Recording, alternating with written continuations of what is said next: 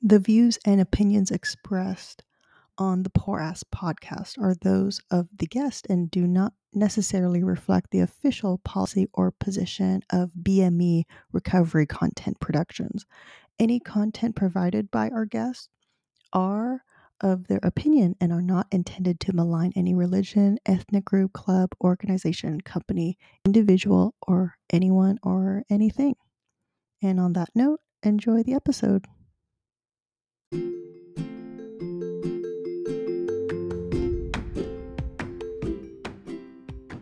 Hey everyone, thanks for listening. I have a new website. Go to www.poorasspodcast.com for episodes. That's www.poorasspodcast.com. So if you hear vcomedy.com, that is the old website. Go to www.poorasspodcast.com for episodes and enjoy the show. Thanks for listening. Thanks for supporting. Bye.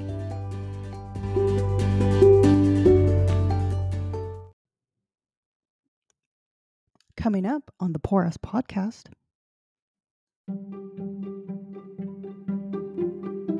Yeah, if you ever do that again, that would be really helpful. So the work that you do now, NeuroTalent Consulting, helping businesses with their hiring practices, and just to give some context, the unemployment rate among the autistic community is ridiculous. 60%, according to www.leadership.global, they cited an 85% unemployment rate among ASD or the autistic population for various ways. Either can't find a job, having trouble finding a job, just not quote acing the interview because they're not interviewing in a neurotypical way, and therefore they're bad candidates that, and retaining a job and keeping a job. So the services that you provide, within the context of intersectionality and discrimination, how are you helping companies shift their perspective in changing their hiring practices to be neuro-inclusive? Yeah, I mean, I think, you kind of touched on the main problem, one of the main problems. Obviously, there are several different sorts of problems that speak to how large that unemployment rate is. But, things like discrimination once you're an employee and just not getting the right support or not getting the right amount of empathy from your coworkers and peers that you have to work with. But most of it is just getting past the interview process in the first place, because there is this unconscious need for the person that you hire to be quote unquote likable somehow. So it's like this weird human thing. And it's very similar, speaking of intersectionality, it's very similar to the way, people that have English as a second language are treated in interviews. If they need to speak slower because this is their second language, sometimes third language, and so on, that automatically in the person's mind, it's okay, this person has low intelligence. It's no. They're converting several languages in their mind right now.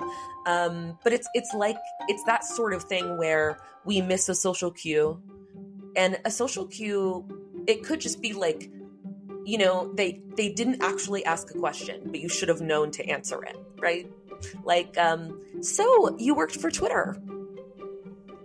Where was the question? Where was the question in that, right? And so all those sorts of things. So say I don't answer that quote unquote question the way that they expect, and it comes across weird and awkward. All of a sudden, I'm dumb to them unconsciously in their mind, even if they try to not be discriminatory in that way. It's just this very unconscious bias that it is really frustrating, but it's I do believe very unconscious. So a lot of the work I do is just making that stuff conscious, right? It's just pointing to, here are all the ways in which interviewing is such an unnecessary minefield.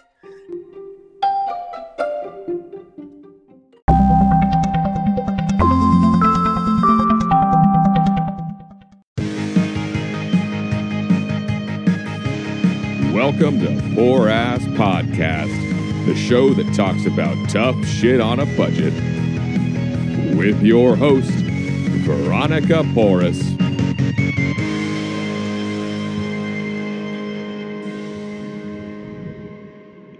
Welcome, everyone. Welcome to another episode of Poor Ass Podcast, the podcast where we talk about living sustainably while on a budget. Today's guest is Faith Saenz. She's the founder of Neurotalent Consulting. She is a longtime veteran of technical talent acquisition. She is an autism educator, speaker, and writer. Her company, Neurotalent Consulting, helps companies understand that autistic people think differently, not worse, and also work with autistic talent to coach them through neurotypical hiring process. Welcome, Faith, to the podcast. So thank you. Thank you for coming. So how did I meet Faith? So I got let go of my job in July 2022 and started creating episodes on later in life diagnoses with women of color on the spectrum. I just started following more LinkedIn professional profiles that are talking about adult autism. And I don't know, Faith was just one of those people, algorithm story. So because I'm interacting with more DEI consultants on LinkedIn and that type of content, Faith, the algorithm picked up Faith and she popped up on my feed.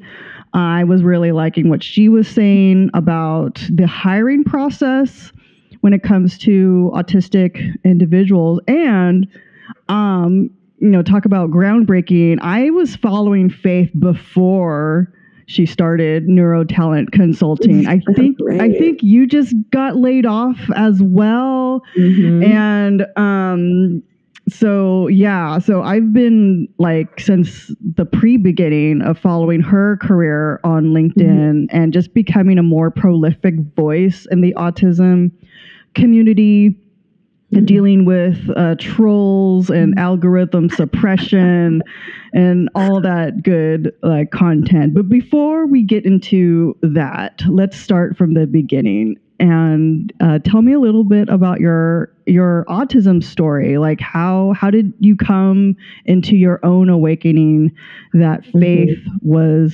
is on the spectrum? Yeah. So, it was definitely a really long, slow start. It started with randomly one night when I was probably 22, 23, coming across an article, reading it, being like, oh no, that's me.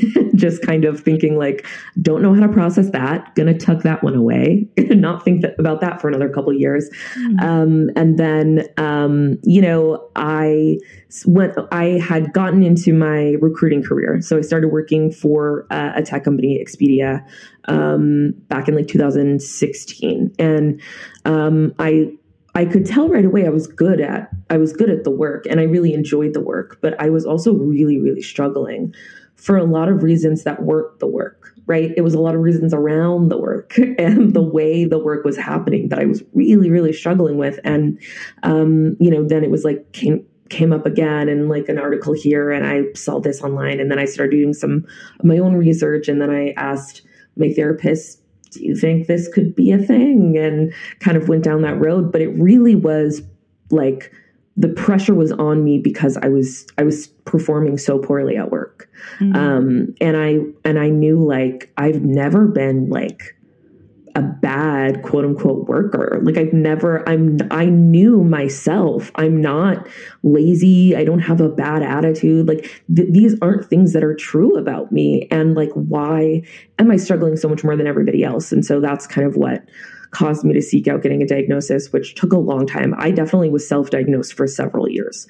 So I, and just a quick thing, because I mentioned self-diagnosis on LinkedIn the other day, and there are a lot of even autistic people that like raised a lot of concern about the validity of it. And just to be clear, like, when I say self-diagnose, and when most all of us say self-diagnose, we are not talking about getting online and like doing an "Am I autistic?" BuzzFeed quiz. Like that is not what happened. It was a long, intense, like I went back through like my childhood memories. I asked my parents and my family friends that were adults questions about who I was as a little kid and the way I behaved. I mean, it was a long, process, like it is for a lot of people. But anyway, I just wanted to say that because it bothers me when people don't validate self-diagnosis.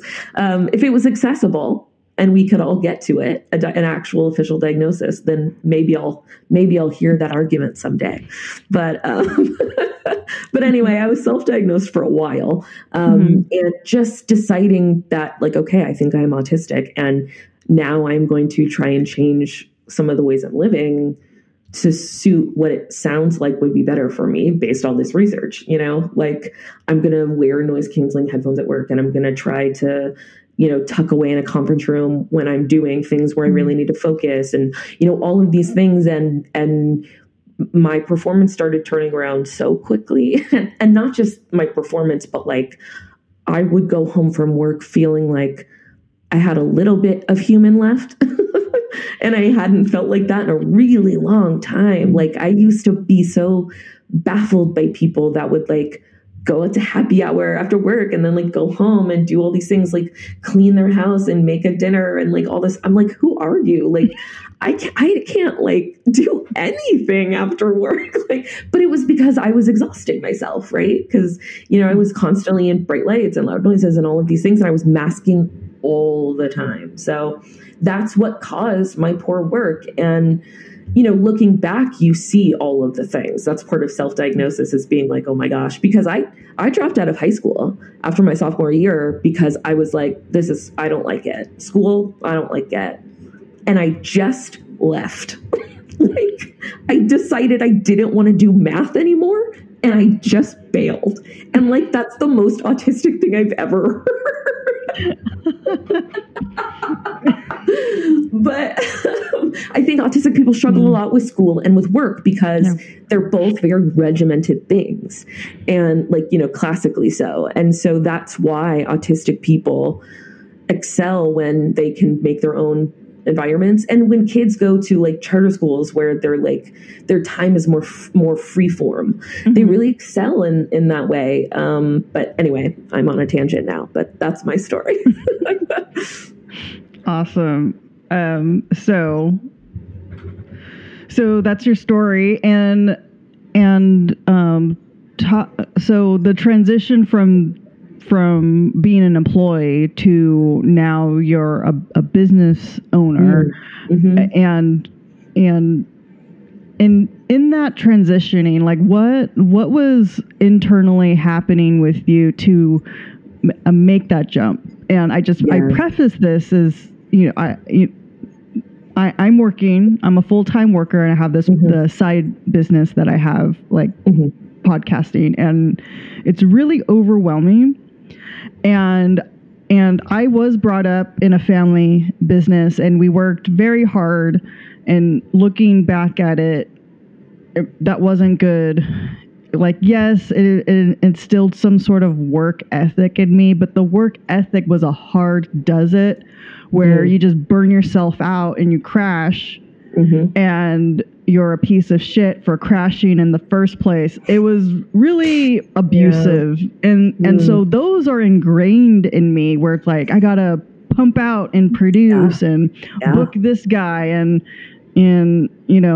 pay for that service. And so anyway, I recently had a guest on, and she was going to be a speaker at this conference on like neurodiverse entrepreneurs.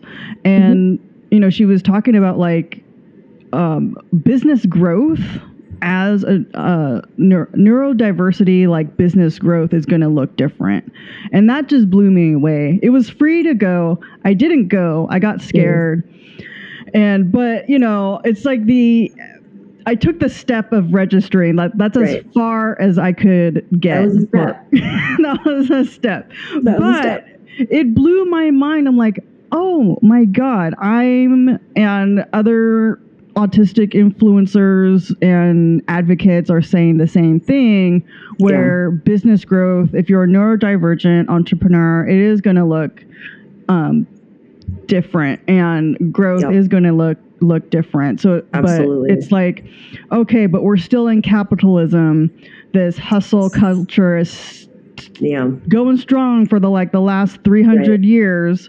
Right. And, you know, I don't see it quite stopping. I think COVID put a pause. To just quit. Yeah. COVID you can't put a just say, pause. I quit capitalism. I quit. Something has the change is slow, and just the type of discussion and discourse that's coming up in LinkedIn, like it's okay. I will make this connection. So work from home, and I'm going to relate that to neurodiversity, business growth. Like I've been working from home since the pandemic started, and it's been 3 years. Mm-hmm. Oh wait, 3 or 3.5?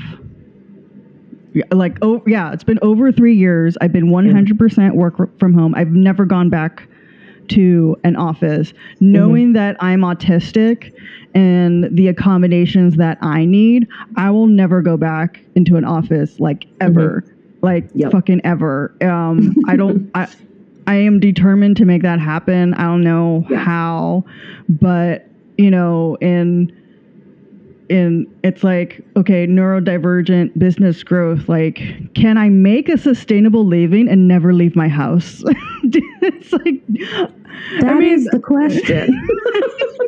That is the question we're all asking ourselves. So in this pivot, this is like a significant pivot. And then when it comes to like changes in schedule, changes in the environment, changes in the in relationship, just like the day-to-day living as an autistic person. And again, putting the focus on me, putting the focus on Veronica, my lived experience, you know, that the only thing constant is change, like blah, blah, blah. You're not autistic. You don't know what you're talking about. It's like, I get that, but like the feelings that I have in the outside world expects you to change like so quickly. And it's like, wait, I have feelings about that. I know it's important. Like, I know change is important. There's been a lot of internal changes happening in my own household. When I talk to my brother, we have collaboration Saturdays where we talk about the household. That was like challenging in itself, to engage with a family member and talking about changes. And so, you know, the big change that we're talking about is integration back into society. And like, because we've been sheltering in place for the last 3 years. So what does that look like? And even simple changes, like we had this whole decontamination like process that we do, like exiting the household and entering. And so very laboratory, like, and I was fine with that, like, cool. And then he was like, should this not be part of our decontamination process? And I would just sit there and be like, why not? Maybe. And so, like, you know, we have a closet, I call it the outdoor closet, and I keep outdoor shoes in the outdoor closet. And then so the discussion was like, should we have outdoor shoes be like, track them in, like be part? And I'm like, no, they're going to leave mud. And then I had my brother had to explain it to me, like, there's a difference between like, you know, life and death, like infecting each other, or is this like not being an asshole? Like, so I was like, they're both. It's both. Those are the same. That's what I was It's funny. That's what I was thinking in my head. Like, I don't want to be an asshole and I don't want to kill you. So the shoes stay in the closet, right? Yeah. So it's like, no, there's a nuance saying like, tracking mud in the apartment. That's not being an asshole. That's not like, life and death. I'm like, oh, but I was thinking the same. Like, that's the same. Yeah. So it took me a while to process that where, and I would feel so dumb. Like, okay, ableist word, that's not the context that I'm not dumb, but it's like what I'm trying to find words like what you were talking about earlier, the expectations of meeting like an outside expectations of like, you should have gotten that right away. Like, we're talking about decontamination and you should have known the difference that tracking mud in the house is not the same as trying to kill you. But I couldn't make that connection. It took a while. I'm like, okay, they're different. Yeah, I do feel like, a lot of autistic people have really black and white thinking. That's definitely an autistic characteristic. And I think a lot of times, too, it's hard when sometimes I refer to my autism like it's like a secondary thing that kind of sits next to my conscious mind. And they're both kind of in control, right? But they could be at odds all the time. And my conscious mind can know something is illogical. And that doesn't stop me from being incredibly frustrated that it's happening and feel like I need to stop it from happening and feel like this change is bad. And like all of this reactionary stuff while my mind is like, what are you doing? This is dumb. Like, you're making a big deal out of nothing. Like, the logic is still there. So it's super frustrating because it doesn't mean you're not going to still have that reaction because you're just a human. So, but I think I'm trying to, you asked me about transitioning from.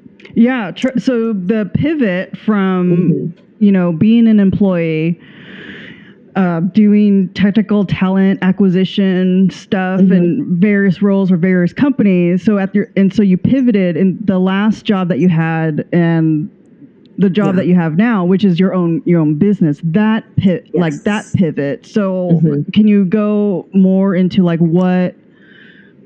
how did you process that change? Because that's a significant milestone to go from a W-2 to, your own, to an LLC. It's interesting. I think I have to like go back a little further to kind of make it all make sense. But I had a really negative experience 2 employers back. So my most recent job that I was laid off from in November, that was with Twitter, and I loved working there. Nothing but wonderful things. But before that, I was with Uber, which I don't mind saying their name again, Uber, and they were terrible. They were truly, it was a really, really awful experience to the point where like I was consulting with lawyers and very much had a case, very much, and just decided I didn't want to do the spoons. I didn't want to go through the process. And I stand by that. But anyway, at the end of it, essentially what happened was I was an employee, but I was not working for like 3 months because they had done something so bad that HR was like, take time off. Like, you're an employee through the rest of the year. They were basically like, please don't sue us. Please don't sue us. Right. So, so I had like a 3-month period of not working, and near the end of that 3 months, I'd signed on with Twitter. So I knew in the beginning of the year I would be working again, but I did have this big empty space of time. And that was the real hard adjustment because it was very unexpected. I didn't plan it or see it coming. That was really, really hard for me because I loved my job. And all of the sudden, not only was I not doing my job, but that also meant I had zero routine of any kind, which is something that is incredibly challenging for autistic people to just not be able to move in our usual routine. So that really turned me upside down. So then by the time I started with Twitter, I had felt so fired up about that and so like settled in the fact that I was just not having any of that shit in my life ever again. I was very much like, I am going to do me, and I'm going to make people accept it. And I'm also going to make money. And this is exactly how it's going to be, or else. That's what I decide. And some would say that that's crazy, and I snapped, but I stand by it. So going into working with Twitter, I knew that was temporary. I knew that I was going to be working towards working for myself. So I think the whole year I was with Twitter, I was with Twitter for close to a year. I started in January, and then Elon laid us all off in November. But working with Twitter, it was a really wonderful experience. So getting laid off was challenging, and losing the routine again was challenging.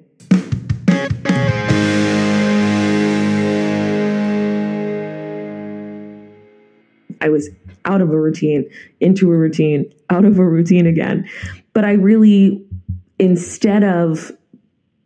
went low after my Uber job in that 3 months. Instead of going there, I was like, okay, I don't want to just go get another job. So we have to do some problem solving.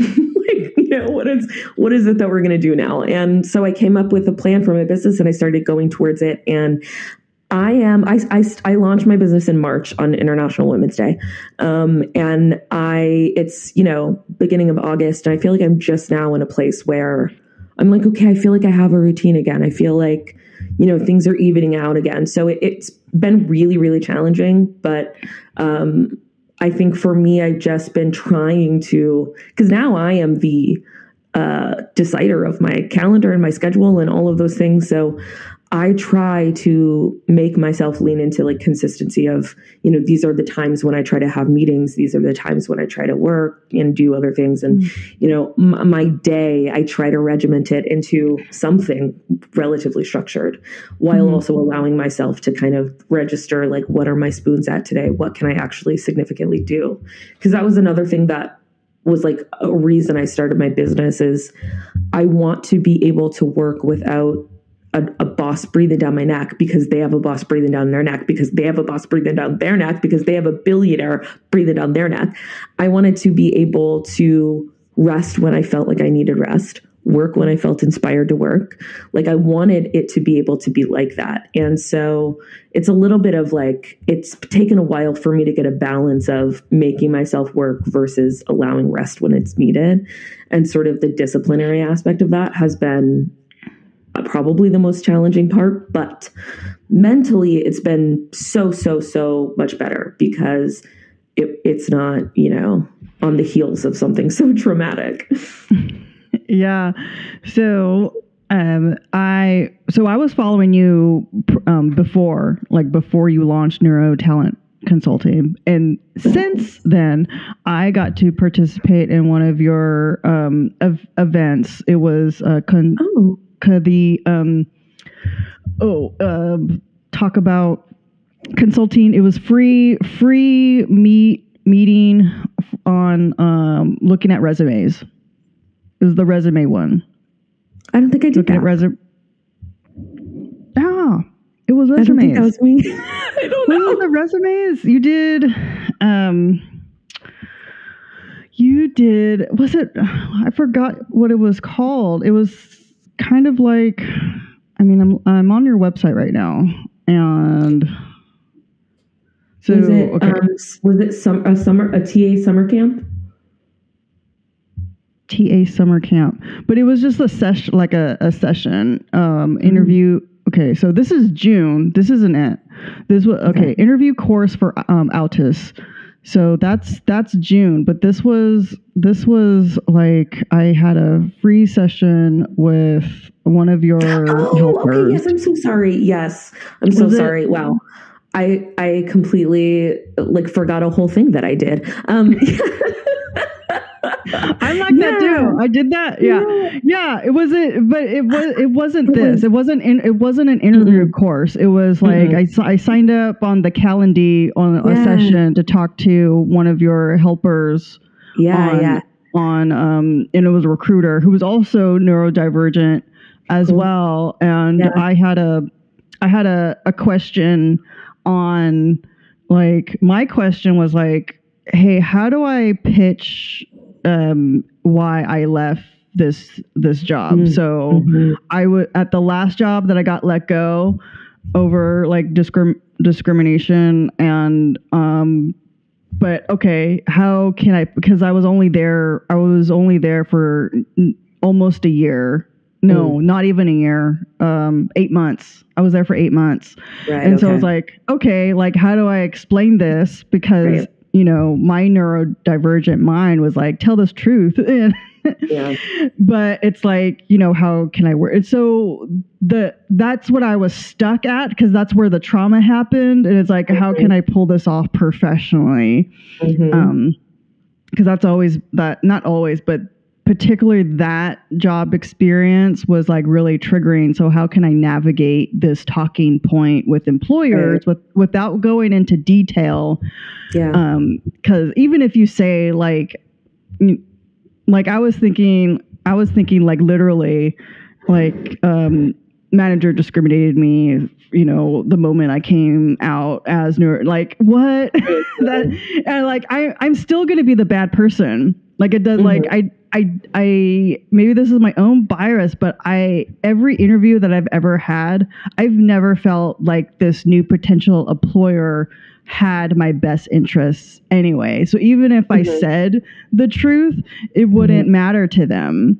And so I'm like, how can I pitch this in a way where I address it, but not make it a big deal? And so anyway, Person really helped me like navigate that, and like good. Now I know what to say, and I'm not stuck on that anymore. Cool. Yeah, that was so fun. It was I got a bunch of recruiters that I knew or had connected with to do free consultation calls to autistic job seekers during the month of April for Autism Appreciation Month or whatever you want to call it. So that's what it was. It was a lot of fun to do. I was really excited that I had I think 2 or 3 of the recruiters that signed up were autistic themselves also. So I was like, this is great.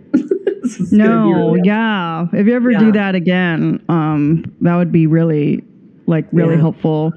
So the work that you do now, NeuroTalent Consulting, helping businesses with their hiring practices, and just to give some context, the unemployment rate among the autistic community is ridiculous. 60%, according to www.leadership.global, they cited at 85% unemployment rate among ASD or the autistic population for various ways. Either can't find a job, having trouble finding a job, just not, quote, acing the interview because they're not interviewing in a neurotypical way, and therefore they're bad candidates that, and retaining a job and keeping a job. So the services that you provide, within the context of intersectionality and discrimination, how are you helping companies shift their perspective in changing their hiring practices to be neuro-inclusive? Yeah, I mean, I think you kind of touched on the main problem, one of the main problems. Obviously, there are several different sorts of problems that speak to how large that unemployment rate is. But, things like discrimination once you're an employee and just not getting the right support or not getting the right amount of empathy from your coworkers and peers that you have to work with. But most of it is just getting past the interview process in the first place, because there is this unconscious need for the person that you hire to be quote unquote likable somehow. So it's like this weird human thing. And it's very similar, speaking of intersectionality, it's very similar to the way, people that have English as a second language are treated in interviews. If they need to speak slower because this is their second language, sometimes third language, and so on, that automatically in the person's mind, it's okay, this person has low intelligence. It's no. They're converting several languages in their mind right now. But it's that sort of thing where we miss a social cue, and a social cue it could just be like, they didn't actually ask a question, but you should have known to answer it, right? Like, so you worked for Twitter. Where was the question? Where was the question in that, right? And so like those sorts of things. So say I don't answer that quote unquote question the way that they expect, and it comes across weird and awkward. All of a sudden, I'm dumb to them unconsciously in their mind, even if they try to not be discriminatory in that way. It's just this very unconscious bias that it is really frustrating, but I do believe very unconscious. So a lot of the work I do is just making that stuff conscious, right? It's just pointing to, here are all the ways in which interviewing is such an unnecessary minefield. And it's also to like, the point I make with a lot of companies when I'm initially speaking with them is like, there are so many obvious strengths that autistic brains have that neurotypical brains don't tend to excel in the same way. And it would benefit you to stop just hiring the person that like charms you the most in an interview. Like, that's just bad business.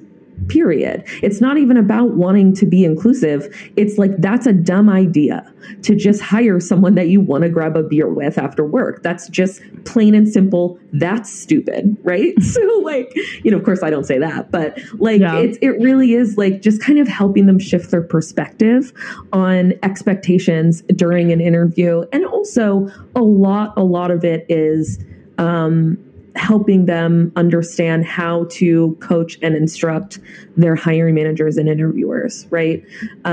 Because, a lot of like senior leaders, I come from tech recruiting, and a lot of like, like senior director so-and-so of software engineering, such and such at Twitter, like that's a big hefty title. And, I shouldn't say Twitter because I actually really liked a lot of the people there, but, any random example, like that person tends to a lot of times be like, oh, well, I know what a good software engineer looks like. I've been doing this for X amount of years. And it's like, that's literally just a bias that you've created for yourself of what you think a quote unquote good software engineer looks like. Like that is not experience. That's just bias. And you have to give every new candidate a fresh page, a blank slate. They can't have the past candidate that you saw 2 years ago that reminds you of this person. They can't have all of those bad attributes, like, oh, the last time I hired someone that was a little soft-spoken, they ended up not really, blah, blah, blah, pulling for this project or really putting in this and that. And so it's like these little things they have in their head of, I need someone that's going to be, lead the team and getting the team excited and motivated. And really, is that what a software engineer does? Like, is that what a software engineer does? Because I am in the wrong field. They make a lot of money. And if that's all it takes, like, I'm in. But like a lot of them, a lot of what I do with talent acquisition teams is help them basically sort of retrain their hiring teams on what best practices look like. I'm working on hopefully putting a seminar together that just directly is for hiring managers, but I'm like trying to gauge the need, or not the need, because there's definitely a need, but just the realistic, like, is someone actually going to pay for that? And I don't know, especially right now. DEI efforts are not something people are investing in right now. Yeah, I've been reading a lot of posts from DEI professionals that, like, it hit its peak in 2020, especially with like George Floyd, the murder of him, public murder. And I was working at Nike at the time, and I will say, like, right off the bat, what I saw Nike do, and I'm never going to work for them again, so I don't mind burning that bridge. But I will say this. It's like, okay, yeah, they did the statement, the official Nike statement. They had special sessions, therapists, leader or activists talk about diversity, equity, inclusion, addressing racism, and all that. Awesome. Like it was a great like panel, and we actually there was another like webinar.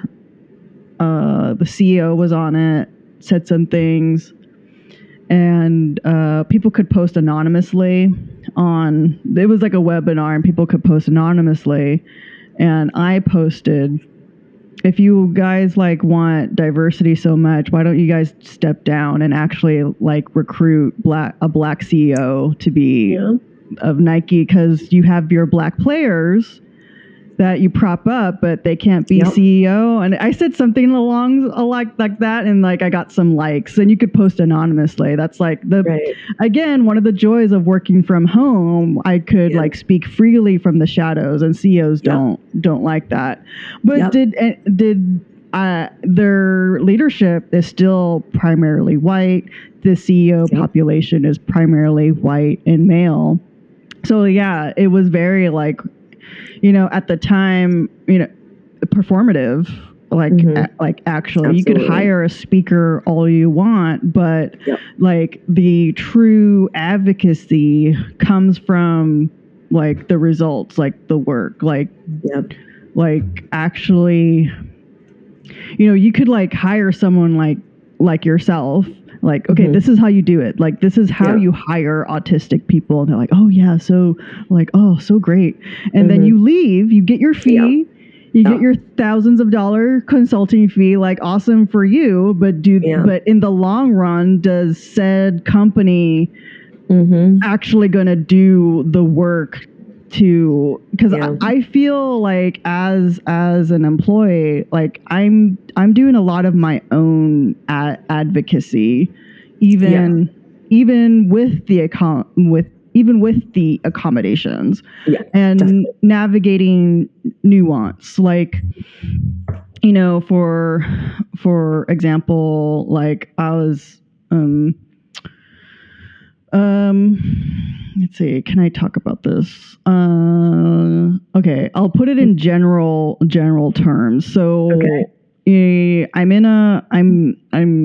in this workplace situation, and when it comes to significant meetings, like, I have an appointment, like they put something on my calendar, and this situation didn't happen. Like the person wanted to talk to me like right after this meeting. And so the person talked to me right after this meeting, and I couldn't be like, it wasn't a situation where I could have been like, hey, can we put this on the calendar? It was one of those really like quick, important meetings to tell me significant information. And so, and yes, this significant information is important. And yes, there's that black and white autistic mind, like, no, you need to set up an appointment, and like, what the fuck, Veronica, like, you're in front of me, I'm going to tell you the important information now. I'm like, so, well, I just get bombarded with this important information, and I'm just like, okay, I got to process this. I'm like, can I rebuttal? I could still rebuttal, right? And is it too late? And then, and then I just like shut down. Yeah. But it worked out it worked out, but like, I don't want to leave with like, and everything is okay. It's like, okay, when it comes to like working with autistic people, I didn't need to be like ambushed that way. That could easily put on my schedule, because the last person who gave me significant information put something on the calendar, and like, okay, I could like prepare. But it's like, it's like the nuance of like, maybe 95% I'm not going to get the calendar. I'm not going to get that booking. And yes, I'm going to be bombarded with like information. And I could like have, a mini meltdown. I had feelings. I fucking had feelings of like, right. I wasn't prepared. I feel stupid, and not my business to project like what's going on with me to this person who's giving me significant information. But it's like, I got to come up with some processes of like, okay, I got bombarded with information. Like, surely I could like, go stim for maybe 10 minutes, right. Get some sort of regulation going, regroup in the 10 minutes and then like respond. So, okay, yeah, I didn't get my ideal book a meeting on my calendar. You have access to my calendar. And it's like, I could have that. So what processes have you done? I mean, I know you have your own business, but maybe there's some other nuanced social things that you've navigated. Like, I don't know, someone coming into your DMs and like multi-million-dollar company or billion-dollar company, and then like, Faith, like, hey, we have this thing and been following you forever, and so exciting, you have your new business. Yeah, all the compliments. I'm like, hey, can you? But they do it in a way of like they're picking your brain like for free, and it's like, how are you navigating like being bombarded with free advice when like, no, you got to pay me for this?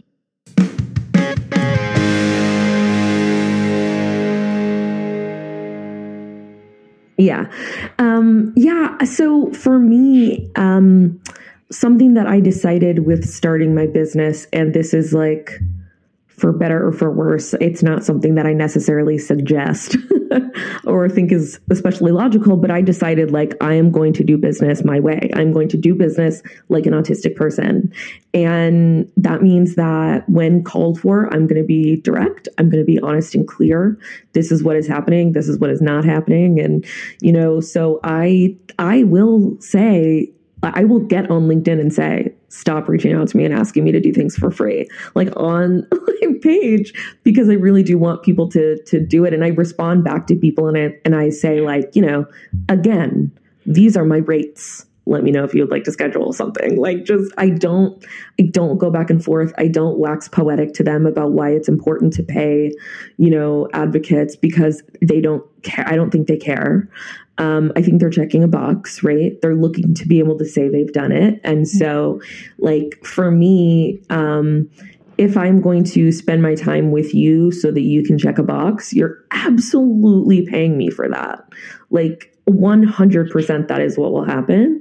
And, it has, I will say, it's been clear to me that the sort of consulting portion of my business is going to be the slowest to really get up and running for those specific reasons. I'm having to create a lot of boundaries, and I've gotten very close to contracts being signed with some major companies and then them not being signed for specific reasons. But at the same time, I knew like, I have to create different avenues to get this information out, because I can't only talk to people that invite me and do it the right way. And like, like the people who work for the company who reached out to me asking to pick my brain for free still deserve to have this information and to have their leaders have this information. And it's not their fault that their leaders suck. Like, don't like want to pay people what they're worth. So it's like, for me, I try to create, and that's why I'm doing things like webinars and stuff like that, but because like I'm trying to create other avenues for this information to be shared, because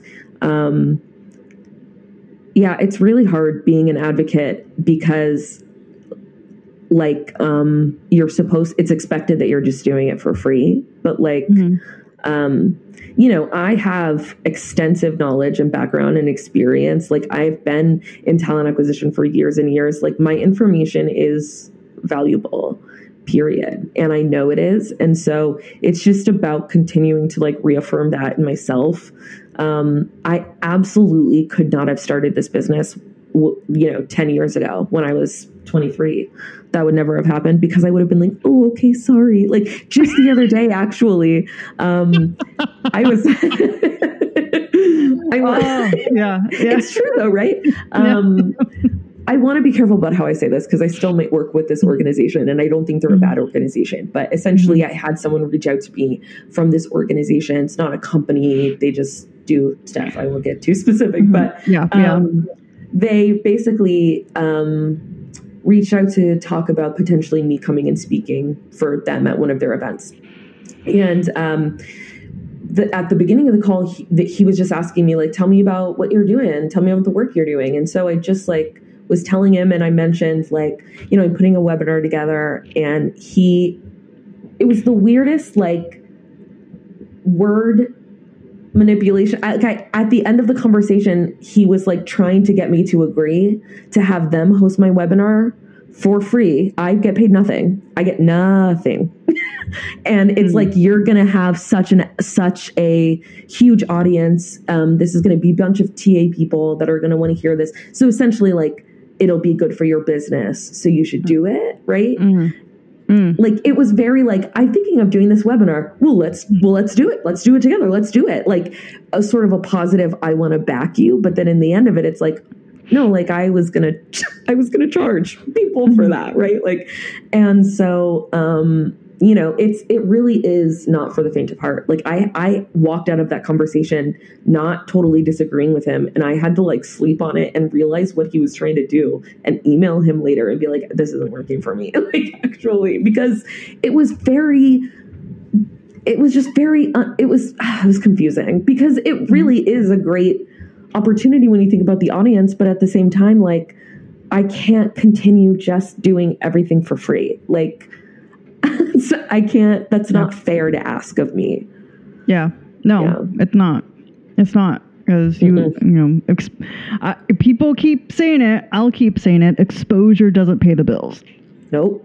Exposure doesn't pay the bills. Yeah. Yeah. Landlord doesn't care. Yeah. Landlord never cared about how many followers you have. I wish they would. If landlord was depending on your followership, you get discount on rent. That'd be love that. But that wouldn't be fair because you have some followers with larger followings than others that wouldn't be equal. Yeah. Yes. Good for you. So,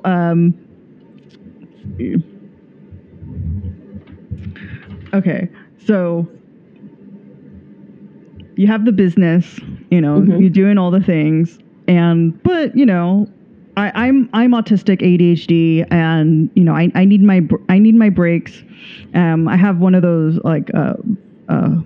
foam rolls, but it's the spiky foam rolls that really because I naturally hold trauma in my body, and my neck stores a lot of trauma, the most in the upper back. So on my breaks, I'll just roll my neck because it gets those points, and that's what I do. But talk a little bit about what do you do when it's a no spoon day. And can you describe in your own words, what does No Spoons Day mean for you and what do you do? Yes. Yeah. My version of spoons in my brain translates roughly to overall capacity. And that's neurological, but your neurological state affects physical and emotional and everything else.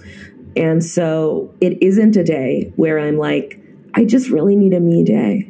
It is not that. And by the way, me days are great. Me days are important. Those days are valid, but that's not what a No Spoons Day is. A No Spoons Day is, I literally cannot today. To think about having to go into this meeting, run this errand, do this thing, work for this, whatever, is just not, it just isn't going to happen for me today. And it is something that, there are definitely, for the most part in my life, I can kind of see them coming, because it's if I'm really overexerting myself, or if I'm all of the sudden in a really stressful situation or something. But a lot of times I can also just wake up randomly and I don't have any spoons, and I don't have any answer for why that is either. So I start with being really nice to myself. That's something my therapist taught me. I had a very unkind inner monologue or inner dialogue or whatever you call it. I had a very unkind one of like, why can't you just do this? You're so lazy. You're so this, you're so that. And so now I like out loud, I found a lot of value with saying stuff out loud to myself. Like, it is okay that you need this time of rest. Rest is productive. Like, I just say these things to myself when I really need, it helps me to be kind to myself. Right. But my no spoons days are, I spend like 15, 20 minutes in the beginning of the day just making sure that, you know, if I have a meeting that needs to be canceled, I reschedule. And if I have one email that if I don't send it, the world burns down, I'll send that email really quick. And then the rest of the day is a very specific and intentional lack of structure and plan. And like, it is basically me on the couch with my dogs, watching a show that I've watched a billion times so that I know it, like Community or The Office or Friends, something that like I literally could just quote every line because it like it's like regulating in a way, you know? And so I do that. I have stim toys all over the place. I have like 3 different drinks at all times. I always have water, some kind of tea or coffee. Like I'm carrying all of these drinks from room to room. And just like I try to do little like comforts like that, right? Like, I try to make my experience of that day as non-terrible, non-crappy as possible, not like, you know, just stressing about what's not getting done, because no spoons days can very easily turn into just stressing over what's not getting done. And that's not going to help you get your spoons back at all. So for me, when I have a quote unquote no spoons day, I have to force myself to be like actively restful and unproductive intentionally, and also okay with that, like mentally. So yeah, that's kind of how it goes for me. Cool. Do you find yourself masking more or masking less since having your since the formal, well, probably maybe go back, like, did you find yourself masking more or less during the time where you were self-diagnosed, and then, you know, masking more or masking less since your official diagnosis? Yeah, that's a good question. I think for me, the way that I talk about the unmasking that I've done so far in my life, it doesn't feel for the most part, very optional to me. I can decide to start masking intentionally for like a short period of time for, say, like a 30-minute meeting or whatever, obviously. But when I say it's not necessarily intentional, like once I started learning about this, like autistic things that I was experiencing and that were like, you know, the environments that were troubling to me and things like that. Once I started realizing the masking I was doing, little by little, all of the unconscious masking became conscious, and then it became work, right? Like I had never thought to myself before, just block out all of this noise. That's what's exhausting you. I just went home every day and was exhausted. I didn't know in my brain that it was because I heard differently than other people hear. I don't have auditory filters other people have. I didn't know that was true. You only know your own experience. But once you know these sorts of things, once I realized how much I was changing my speech pattern and how much I was forcing eye contact and those sorts of things, then it became a conscious thought in my mind while I was having a conversation. Okay, look at them, now look away, now look at them again, like all of that stuff. So it really became impossible for me to keep up to that same level or standard. It was too hard. So that became something that I did little by little, just because I didn't really have the capacity to continue masking anymore.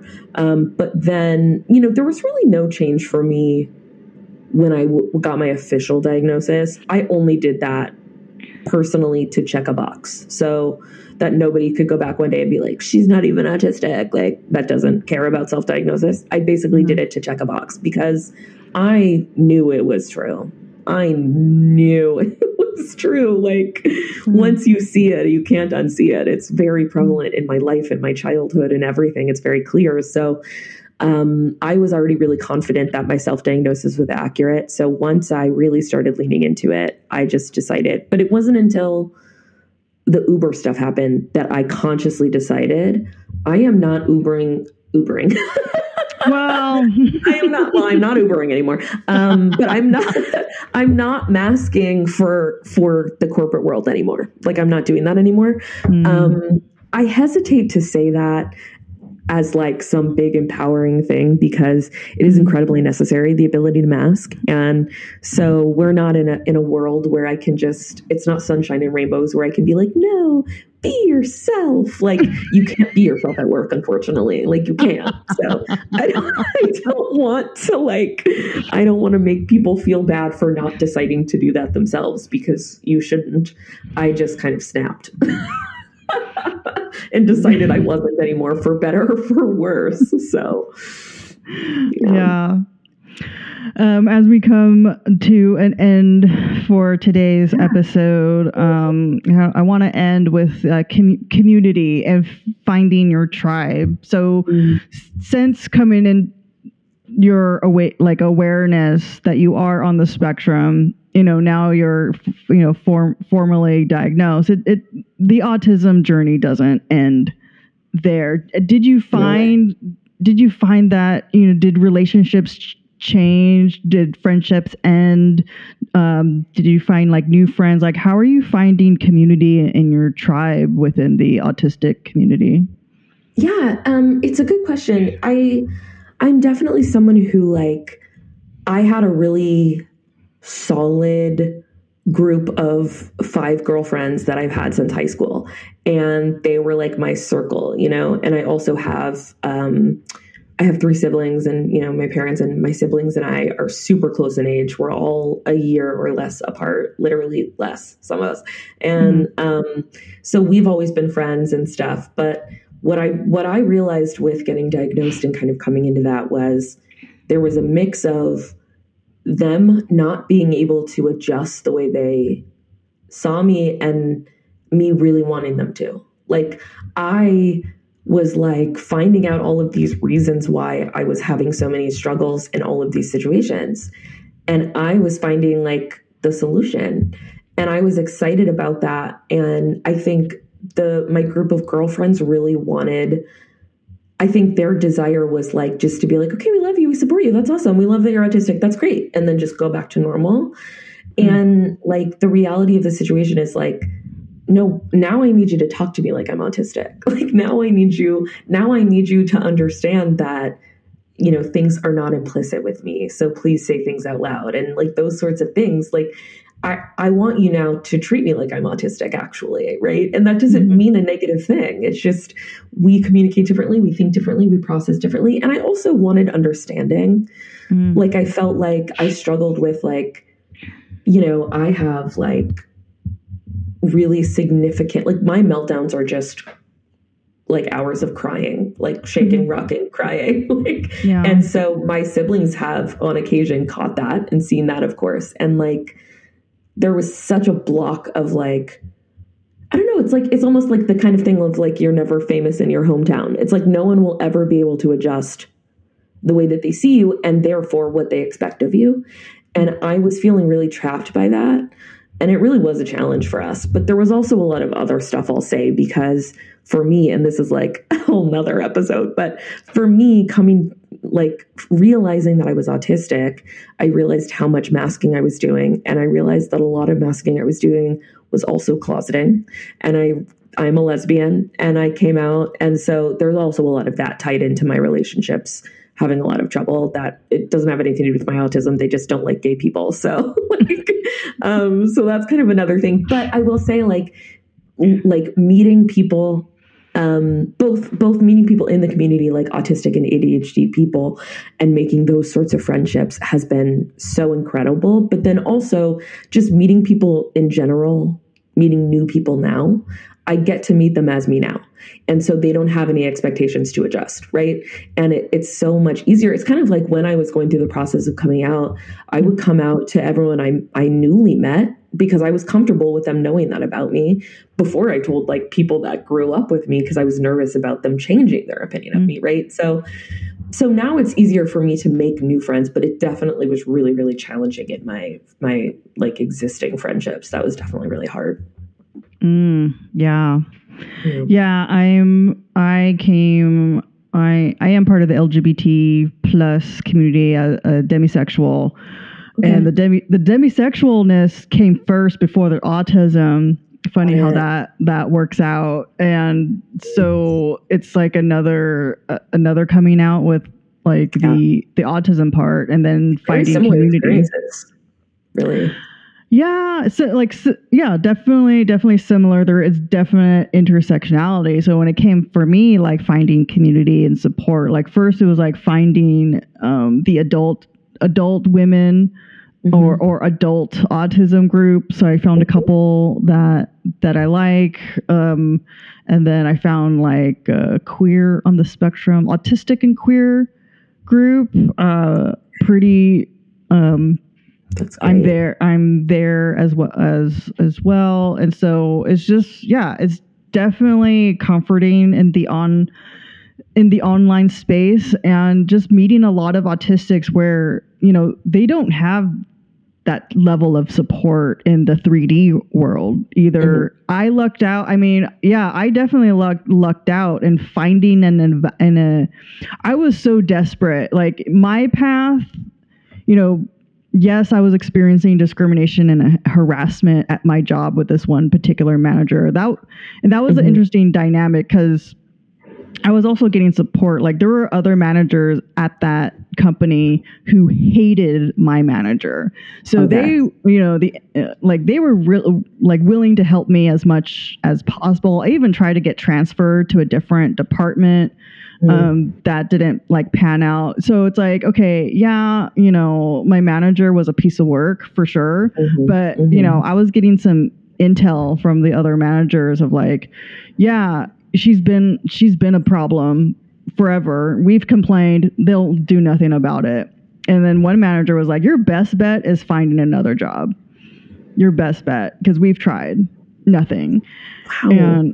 And like, okay, so I started finding a job while I was on my PIP during that time. And I knew about documentation, so I did document. I had like screenshots and timelines of her bullying behavior, like actual evidence. They didn't care.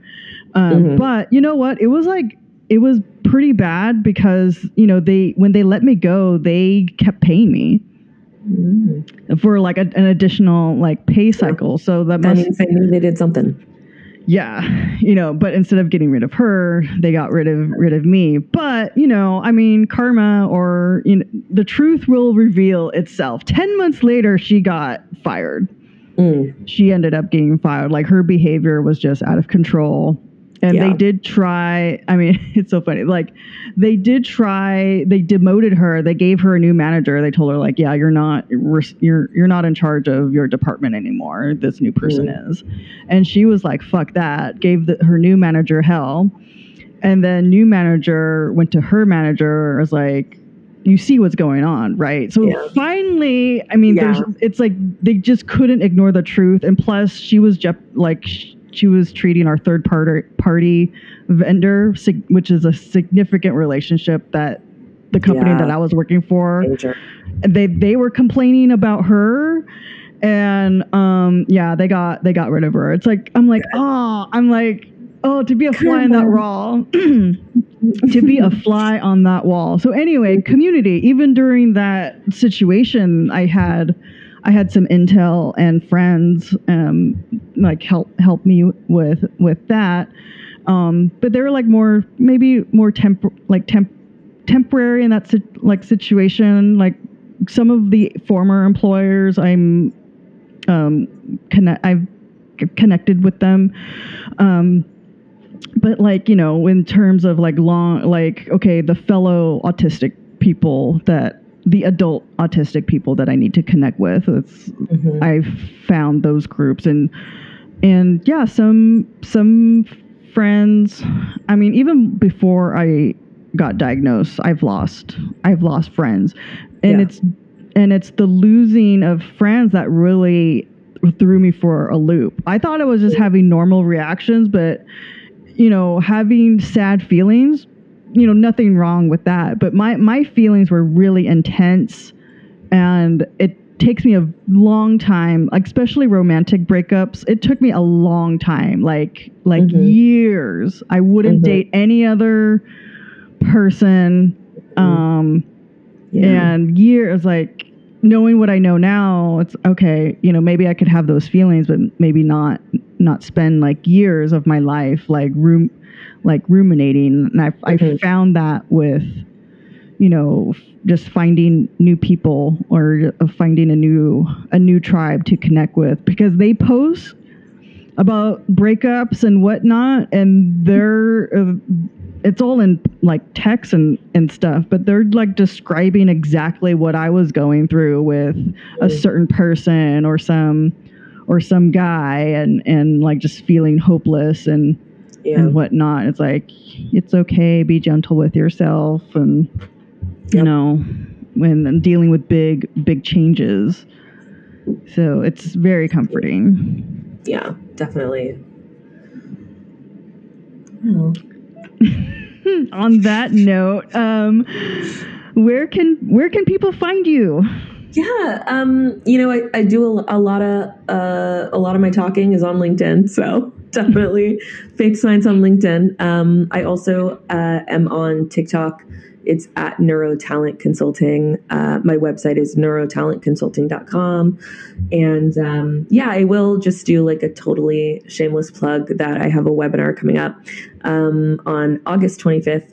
It is designed for talent acquisition professionals, HR professionals, but also just if you're someone who hires a lot of people, right? Maybe you don't have your own like recruiting team at a smaller company, but you're a manager who hires a lot of people. Just teaching people how to open up their process to be more neuro-inclusive to different neurotypings, namely autism and ADHD. So that all the information is going to be on my LinkedIn, and I don't actually think I officially published it on my website yet, but it will be very soon. So you can find all that information. But that's me. Awesome. And all of Faith's information, her contact information and information for that webinar, it's on Eventbrite to register, will be on. And hey, if you missed the webinar, just follow Faith. She is coming out with some new events, and follow her on LinkedIn, on TikTok, and you'll get the information as it comes out. Really, really exciting that you're creating your own opportunities, like creating your own webinars and being self-supporting that way. Yeah. We'll see. You gotta drive it like you stole it. That's what my grandma always said. Funny. All right. If you like this episode, give it 5 stars on Apple Podcasts, Spotify, or wherever you get your podcasts. If anyone wants a personal video message from me, get me on Cameo. I'm on Twitter and LinkedIn. Check out the show notes for that, and support the pod. Buy me coffee. That's your donations and subscriptions help keep this pod going and helps me to produce like fun and exclusive content for subscribers and those who follow. So thank you again, Faith, for coming on the pod. Would love to have you back. Open invitation. Sure. Awesome. I can't wait. Okay. Thank you so much. Thank you. Bye, everyone. See you next time.